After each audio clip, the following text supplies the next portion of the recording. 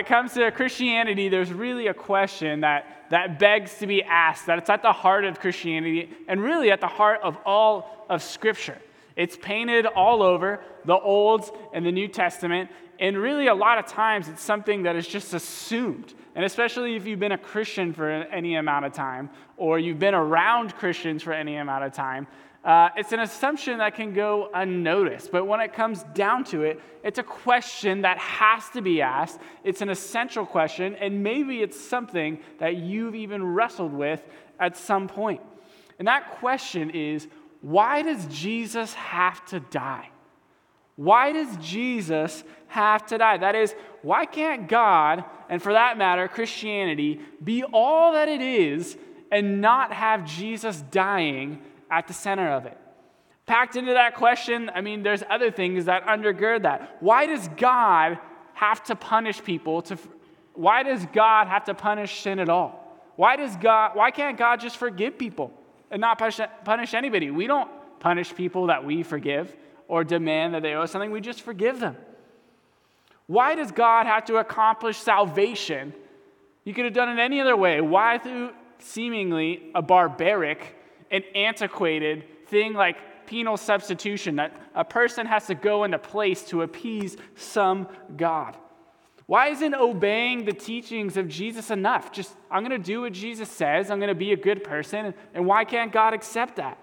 Why does Jesus have to be punished for sins he didn't even commit?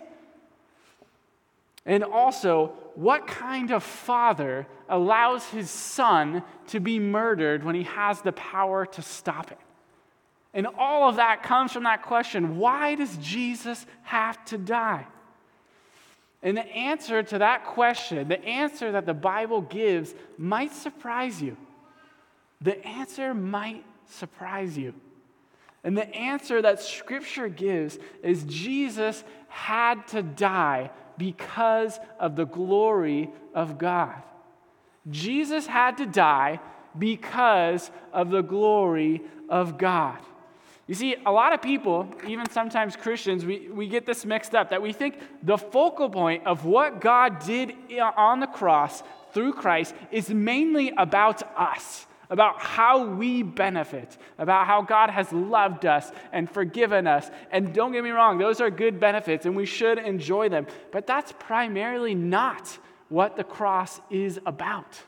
The cross is about God's glory. The cross is the clearest revelation of God to us to tell us what he is like and what he is about. That is what the cross stands as above everything else. And so my goal today is to help you perceive God's goodness to you in glorifying himself in the death of Jesus. That God actually does good to you by upholding his glory in the death of Christ. And so God glorified himself in many ways through the cross. And really, this is the most prevalent topic in the New Testament. This could be a series for the next year, but I got to narrow it down to some stuff for you guys in 35 minutes. And so we're going to go through 4 points, and it's going to be the glory of God's justice from the cross, the glory of God's holiness from the cross, the glory of God's love as seen through the cross, and the glory of God's sovereignty in the cross. Now, kids, if you're here, saw the rule, kids, and anyone else, your assignment today is when we go through our outline, we're going to have a cross up there like this, and there's going to be different words that appear on there. And if you write all those different words and also write a verse that I'm going to tell that goes along with that, just the reference, you can email my wife and you will get a prize. So go ahead and do that. If you need to email, your parents can help you, but that's your assignment for today, kids. So before we begin, there's an underlying premise really in that statement, my goal, that just has to be addressed. And that's, why is God's self-glorification good? Why is God making everything about himself and his glory a good thing? Why is it right that God should make the purpose and the end of all things and all of creation, of all of existence, about himself and his glory? I mean, it sounds like a self-centered thing to do. We have that phrase, you're not the center of the universe. Why can God claim that title? And simply the answer is because God is the measure of all things. There is no one and nothing greater than God. He is the center of the universe. He can actually claim that title and say, yes, it is all about me. And so to give you guys an illustration, think of the Constitution in the United States. What the Constitution stands as is really the supreme law of the United States. There's no one that's supposed to be above the Constitution. There's no one who does not have to submit to that Constitution. The Constitution has no higher authority above it of which it has to appeal to. It is what it is. God is similar to the Constitution. There is no standard above God by which we can bring his actions into judgment. To say, how do we know whether God is doing right or wrong? God decides that. God is the Constitution. He is that standard. He is that law. He is that perfection.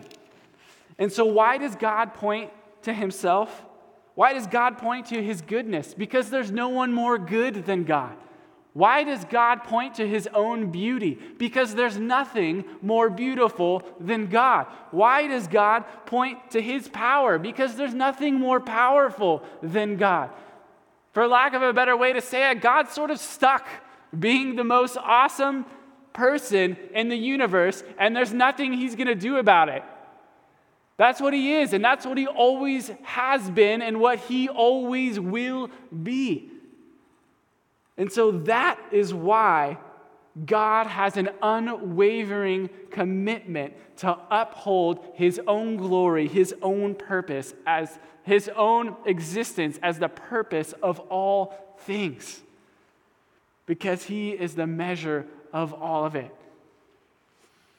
And so we're going to see how God glorifying, bring attention to that is actually for our benefit. And we see that most clearly at the cross. And we're going to start with the glory of God's justice. The glory of God's justice. And you see, there's a seeming paradox that happens in the Bible. And if you're not reading it carefully, you may have not caught it. And what it tells us, the paradox, or the seeming paradox, is what it tells us about God. It tells us that God is perfectly just and that God is perfectly merciful at the same time. He is perfectly just and he is perfectly merciful. I think the most clear verses that it's spelled out is in Exodus 36. So I'll show you guys this. Exodus 36, chapter 34, verses 6 through 7. The Lord passed before him, so this is Moses, and proclaimed, the Lord, a God merciful and gracious, slow to anger, abounding in steadfast love and faithfulness, keeping steadfast love for thousands. And here it is. Forgiving iniquity and transgression and sin, but who will by no means clear the guilty. Do you see the conundrum there? How does God forgive iniquity, transgression, and sin, and yet by no means clear the guilty? Isn't it by forgiving iniquity? Isn't that exactly what he is doing? Clearing the guilty? How is it possible that God can do and be both of these things at the same time? By definition, showing someone mercy is not to exercise justice. When you show someone mercy, you say, this is what you have earned, the punishment you have earned for your actions. And when I have mercy on you, I am not going to give you what you do deserve. I'm not going to give it to you. You will not be punished. And justice is just the opposite. You did this, and here's the consequence, and here's what you have earned, and it is fair, it is right that you get exactly what you earned. That's what justice is. And so by definition, these two things seem to cancel each other out. And on top of that, God has grace towards us. That God shows grace towards those whom he loves. That he has favor towards them even though they haven't earned it. Grace is, while mercy is when you don't get what you do deserve, grace is when you get something you don't deserve that's beneficial. That you didn't earn this gift. You didn't do anything to get it, but I'm going to give it to you. And that's what grace is, and God gives that as well. To give you guys sort of a practical example of how this might play out in someone's real life, think of the story in the Bible of David and Bathsheba and what happened between those two individuals. Now stop for a moment and think if you were Bathsheba's father. You had a man who looked on your daughter with perverted eyes, who took your daughter, murdered your son-in-law, lied about it, covered it up. David was a liar. He was an adulterer. He was a deceiver. He abused his authority as king. And then what do you hear from the prophet Nathan? You hear that God, after David's request to forgive him, forgives him. If you were that father, you would be ballistic. What? Are you serious? Do you realize what he has done to me, God? What he has done to my daughter and my family? And you're just going to forgive him? Not even a human being who is a judge would let someone off the hook. Even your own law says that David should be stoned to death for his adultery. And you're just going to forgive him? He gets to keep his kingship, and you're actually going to love him and show him grace and favor the rest of his life? Are you kidding me, God?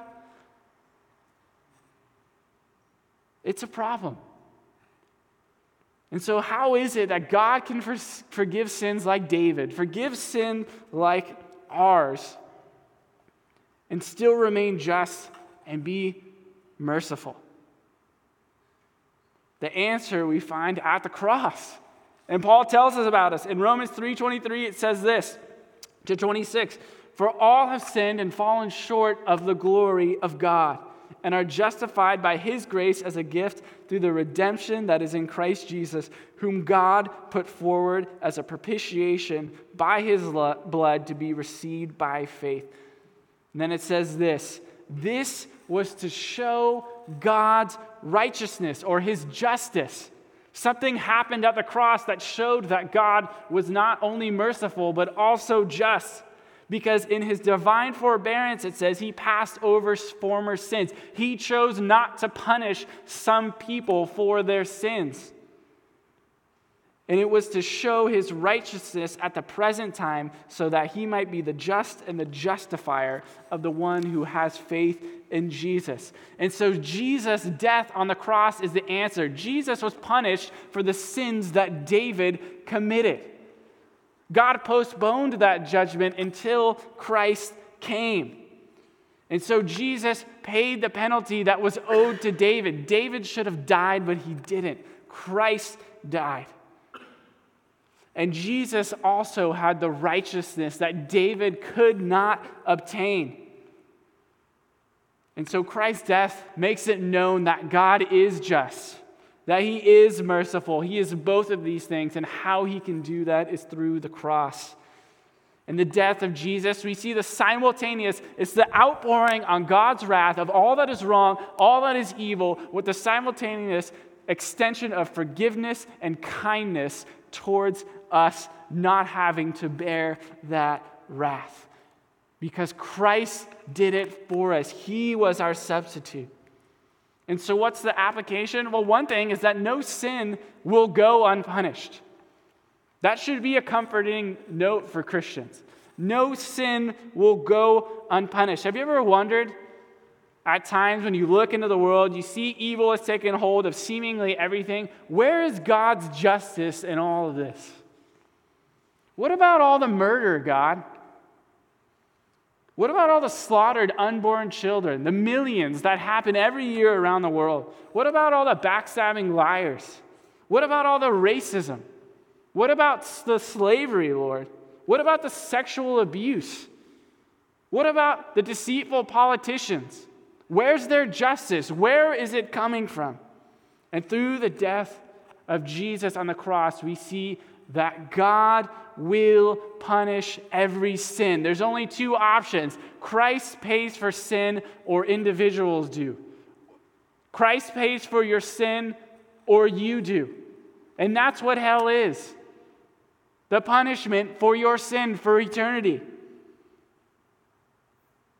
So the cross assures us that God will punish every wrongdoing in his timing. He doesn't just sweep things under the rug and forget about them. He will execute justice for every sin that has ever been committed. But the second thing to realize is that no person is too far from God's mercy. Whether it's you or someone in your life, no one is too far from God's mercy. There's no sin too great that God can't pay for it. Perhaps you are one of those people in the categories I mentioned. You are the adulterer. You are the murderer. You are the deceitful leader. You are the liar. Whatever it is you may be, Christ's death can pay for that if you have trusted in him for forgiveness.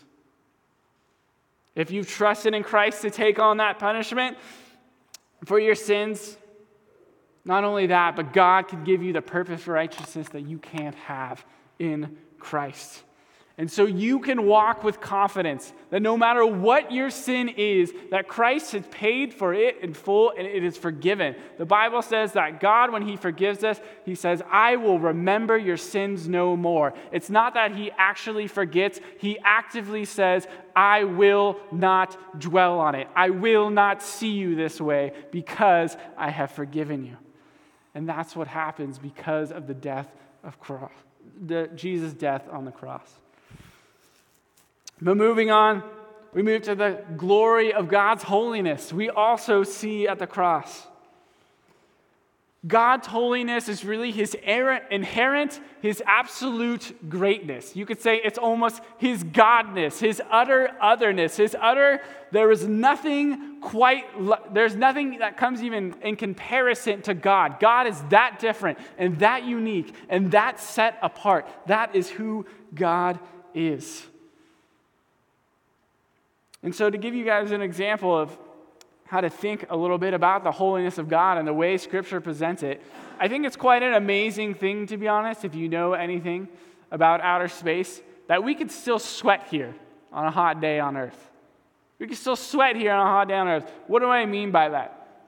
When we look at the sun is 93 million miles away from Earth. That means you could go around the Earth 2,000 times and some over. That's how far the sun is from us. And on top of that, the sun, it takes its rays traveling at 186 miles per second, not miles per hour. 186,000 miles per second. It takes it 8 minutes to get here. And during that 8 minutes, it's traveling through space, which has an average temperature of about negative 455 degrees Fahrenheit. Space is cold. Space is very cold. And despite that distance, despite that time and the coolness of space, we still can feel the scorch of the sun of here on a hot day. And we know that because at its core, you know what the sun burns at? 27 million degrees Fahrenheit. Space is cold, but the sun is hot, very hot. And so what the sun does is it gives us a microcosm, a small glimpse of understanding the holiness of God. See, the question is, how is there ever going to be any type of planet that is inhabitable, that is close to the sun, without the sun just utterly scorching and obliterating that planet? By the way, there is no planets besides Mercury, and that's exactly what it is, a scorched planet. How are we even going to get close to that? And similar with God, how are we as sinful human beings and creatures going to even get close to the pureness of who God is and his complete removal from all sin as sinful, human, frail beings? How are we going to do that? That's exactly the problem. That's exactly what God meant when he told Moses. Moses asked him, God, I want to see your glory. And God said, Moses, you can't look at my face and live. Nobody can. Nobody can. And that's what he meant. I mean, read this description. Look at this description with me from Exodus 19. This is when God comes down to meet Moses with the Israelites. It sounds like the sun is coming down on top of this mountain. Look at the language that is used. On the morning of the third day, there were thunders and lightnings, and a thick cloud on the mountain, and a very loud trumpet blast, so that all the people in the camp trembled. There was millions of people witnessing this, and they were all trembling. Then Moses brought the people out of the camp to meet God, and they took their stand at the foot of the mountain. Now Mount Sinai was wrapped in smoke because the Lord had descended on it in what? It had descended on it in fire. And the smoke went up like the smoke of a kiln, and the whole mountain trembled greatly. There's a mountain with a fireball on it with an earthquake happening. That is a scary thing to be witnessing, and that someone invites you to come see. You don't want to be near that thing. And he says, and then the sound grew louder and louder, and Moses spoke, and God answered him in the thunder. That when God spoke, it was thunder coming out from that mountain, as if the earthquake and the fire and the smoke weren't enough. But then just a few chapters later, look at what Moses says to the Israelites. Exodus 24:8, he says, and let them make me a sanctuary that I may dwell in their midst. Now, I don't know if you connect these two, but if I was an Israelite and I just saw what was on that mountain, I would have said to Moses, come again? You want us to do what? You want us to build a tent so we can put that thing inside of our camp. That's what you want us to do? That's what he told you to do? We might as well sign our death wish. I don't want to do that, Moses. That's how I would have reacted. And when you look in Scripture, the people had the right reaction. The repeated reaction consistently of people seeing God or even seeing someone who's been in the presence of God. The primary emotion that always grips them at first is fear. That is the first thing they feel. Look at these. Some examples. Moses in the burning bush. It says Moses was afraid to look upon the face of God. The people of Israel in this example at Mount Sinai. Isaiah in his heavenly vision when he sees into the throne room of God and he says, God, woe is me because I am a man of unclean lips who lives with a people of unclean lips. You know what he's saying to God? God, I am disintegrating. I am wasting away. Help me. I cannot see the Lord of hosts in what I am. Zechariah at the temple before the birth of John the Baptist. The shepherds in the field who hear the good news from the angels. Mary visited by the angel. He has to tell her, Mary, you don't have to be afraid. This is a greeting of good news. And lastly, John the apostle, Jesus' best friend on earth, who ate with Jesus, he slept with Jesus, he preached with Jesus for 3 straight years, every day. You know what happens when John sees Jesus as he really is, the glorified Christ? John says, I felt like a dead man before his feet. I was so afraid. I just fell down like I was dead. There was nothing I could say, nothing I could do. That's how terrifying it was to see him that way. And so how is God going to reveal his holiness to frail and sinful creatures like us without destroying us? And the answer is through the death of Christ. You see, not only do we see the holiness of God and Christ's perfect life, but through his death, God actually uses us as a conduit of his holiness, that his holiness would actually shine through Christians. That what happened on that mountain, that God you saw, if you're a Christian and the Holy Spirit, that is who lives inside of you. That kind of power is the power that God has given you to live your Christian life and honor him. And so to look at a couple of verses from Colossians and Corinthians, they read this. And you who were once alienated and hostile in mind, doing evil deeds, he has now reconciled in his body of flesh by his death, in order to present you what? Holy and blameless and above reproach before him. That is the effect of God's holiness in Christ applied to you, to make you holy and to make you blameless. 1 Corinthians 3:16 through 17, do you not know that you are God's temple, that God's Spirit dwells within you? If anyone destroys God's temple, God will destroy him. For God's temple is holy, and you are that temple. And so you are perfectly holy if you are in Christ.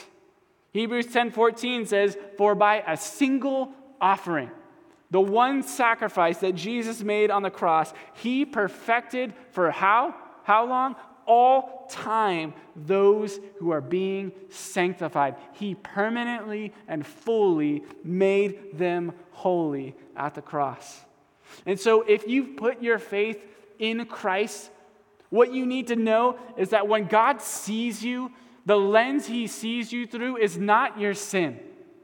He doesn't see all the things that you have done wrong if you have trusted in Christ. What he sees is his own Son's righteousness and holiness, and not yours.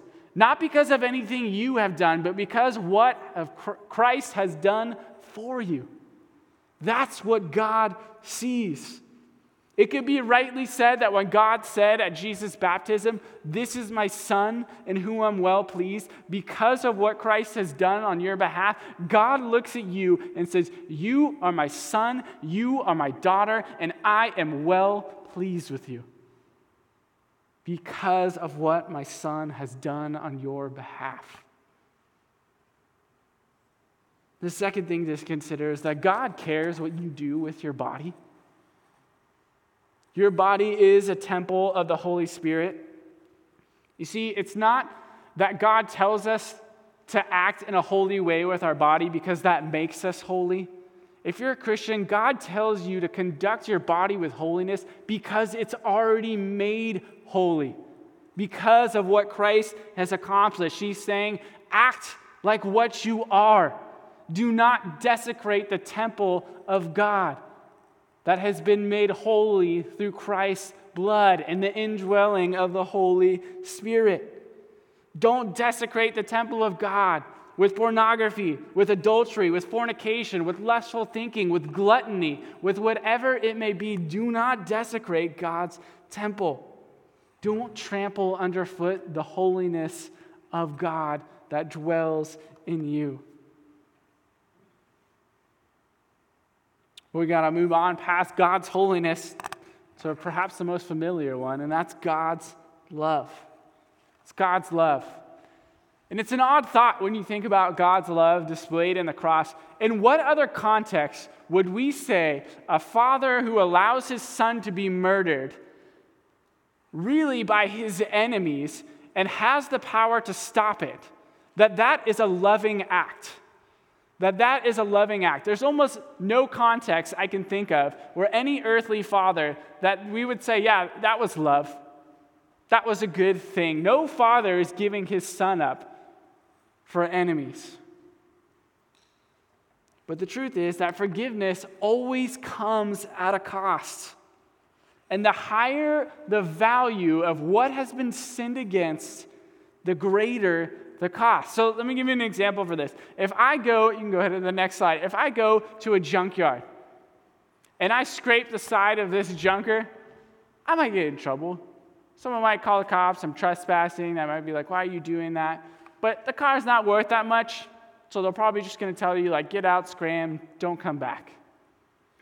Now, if I take that same scenario, same key, same type of damage, and I go to a used car lot, and I scratch that car, the consequences are going to get a little bit higher.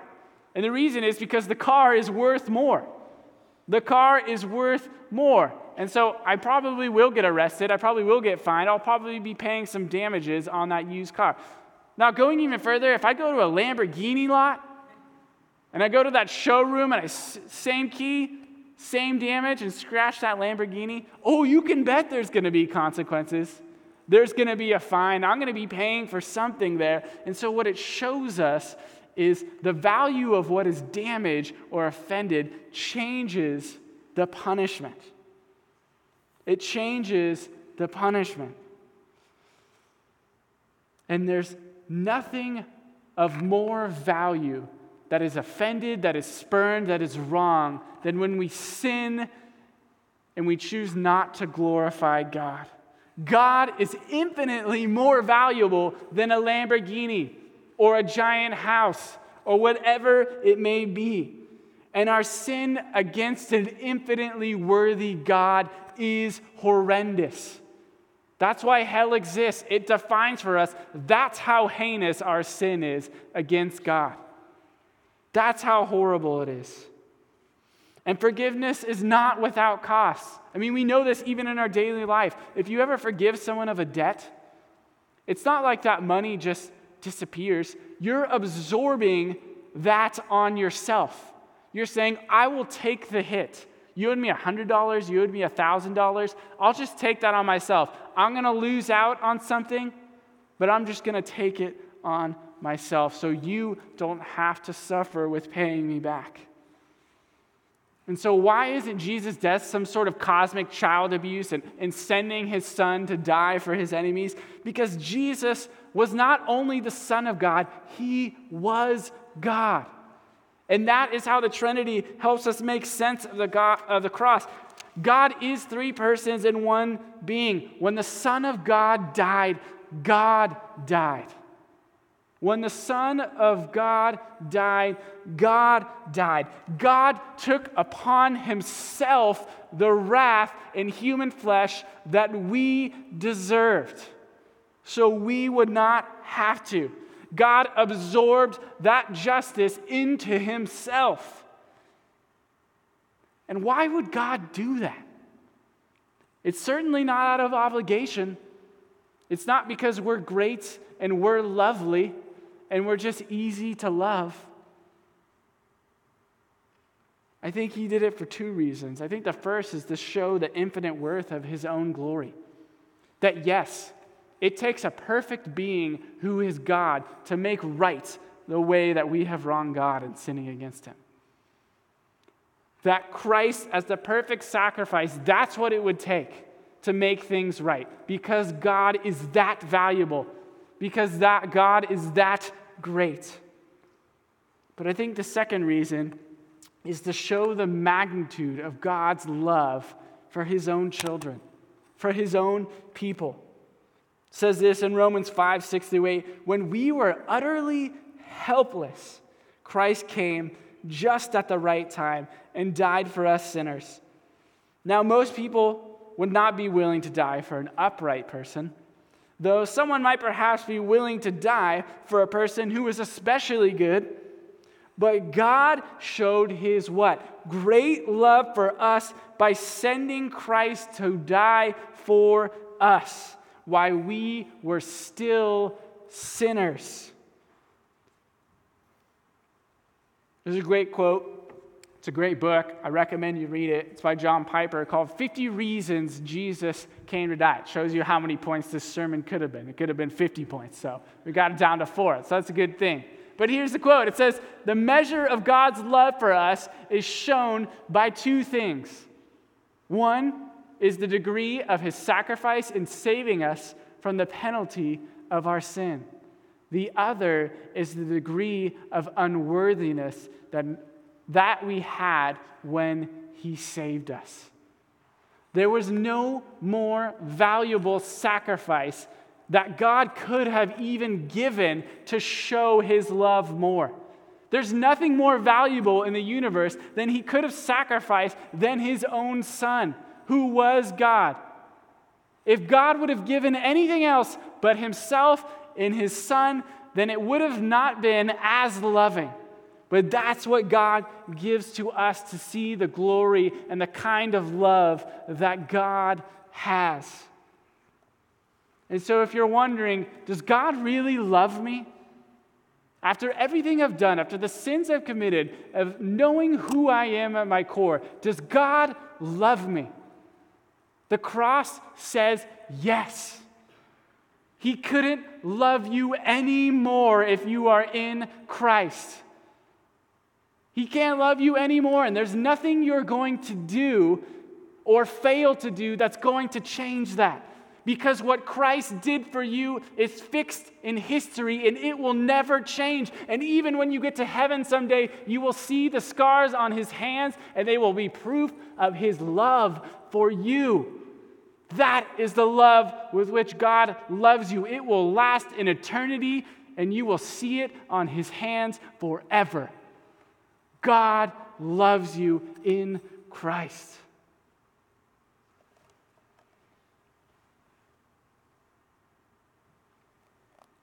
But we also see the sovereignty of God at the cross.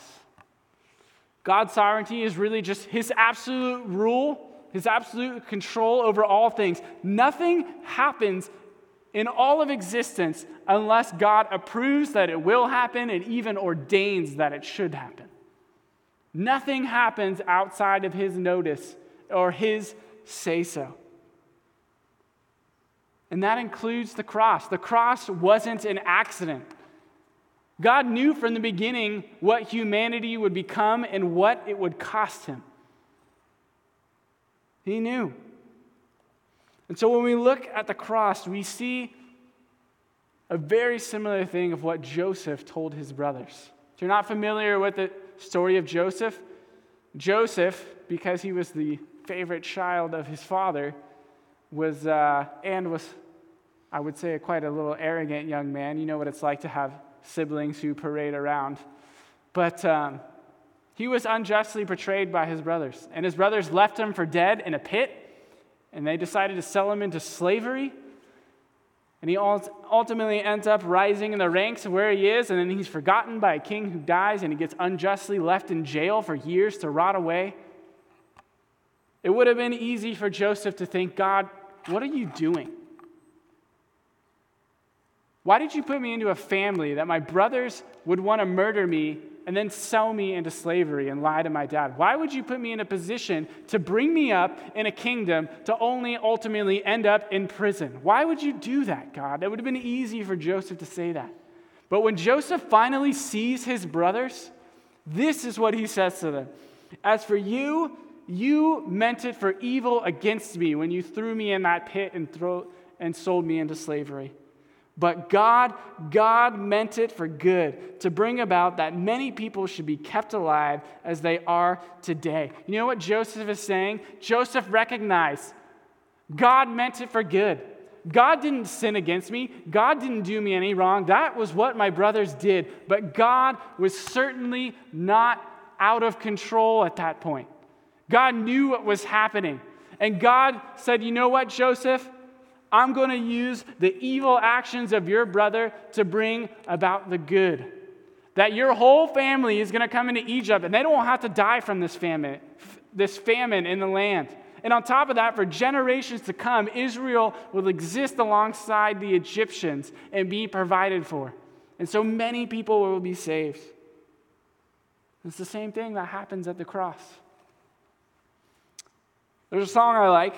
I don't like all of their songs, but there's one I particularly like because I think it reflects the way we really feel sometimes, if we're honest. It's a song called Vice Verses. It's written by Switchfoot. And it's the songwriter, he's struggling with the sovereignty of God and what he sees in the world as evil and the experiences he has in his life. And this is what he writes. Where is God in the night sky? Where is God in the city life? God, where are you in the earthquake? God, where are you in the genocide? Where are you in my broken heart? Everything seems to fall apart. Everything feels rusted over. Tell me that you're there, God. I'm looking around me and I don't see much good. Where are you, God? Are you still in control? Are you still there?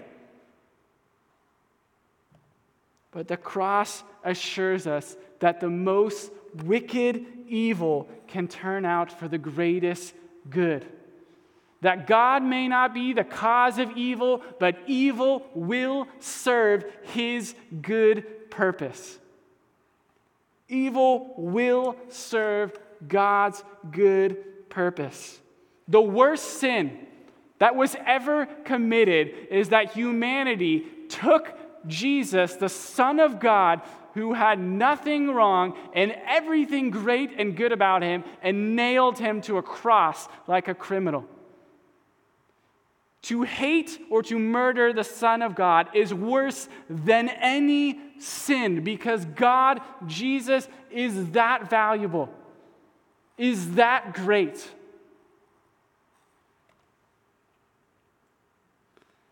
But if God can make good come from that situation, from the cross, I don't know what you're going through, but God can make good come through any evil.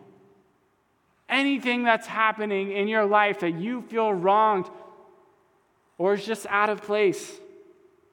And so maybe you're facing the pressure of finances right now with the coronavirus going on.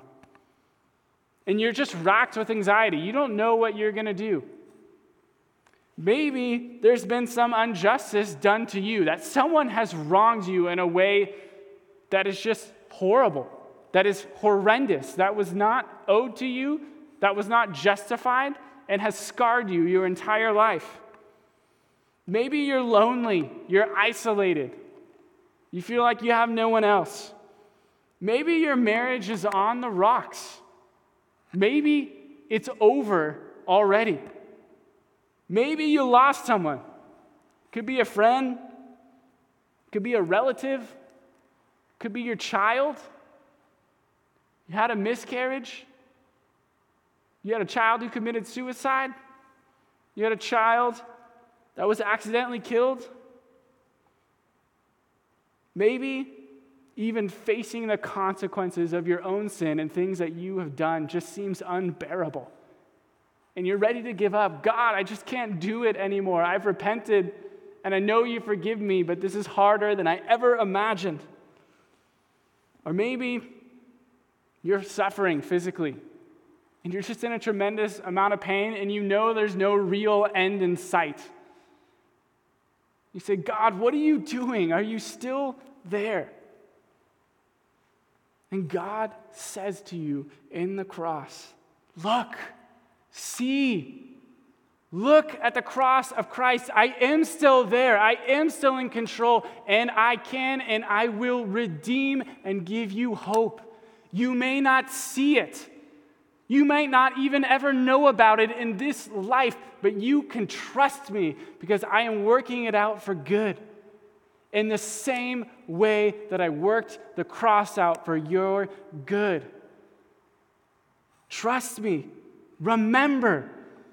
Look at the proof. It's there on the cross.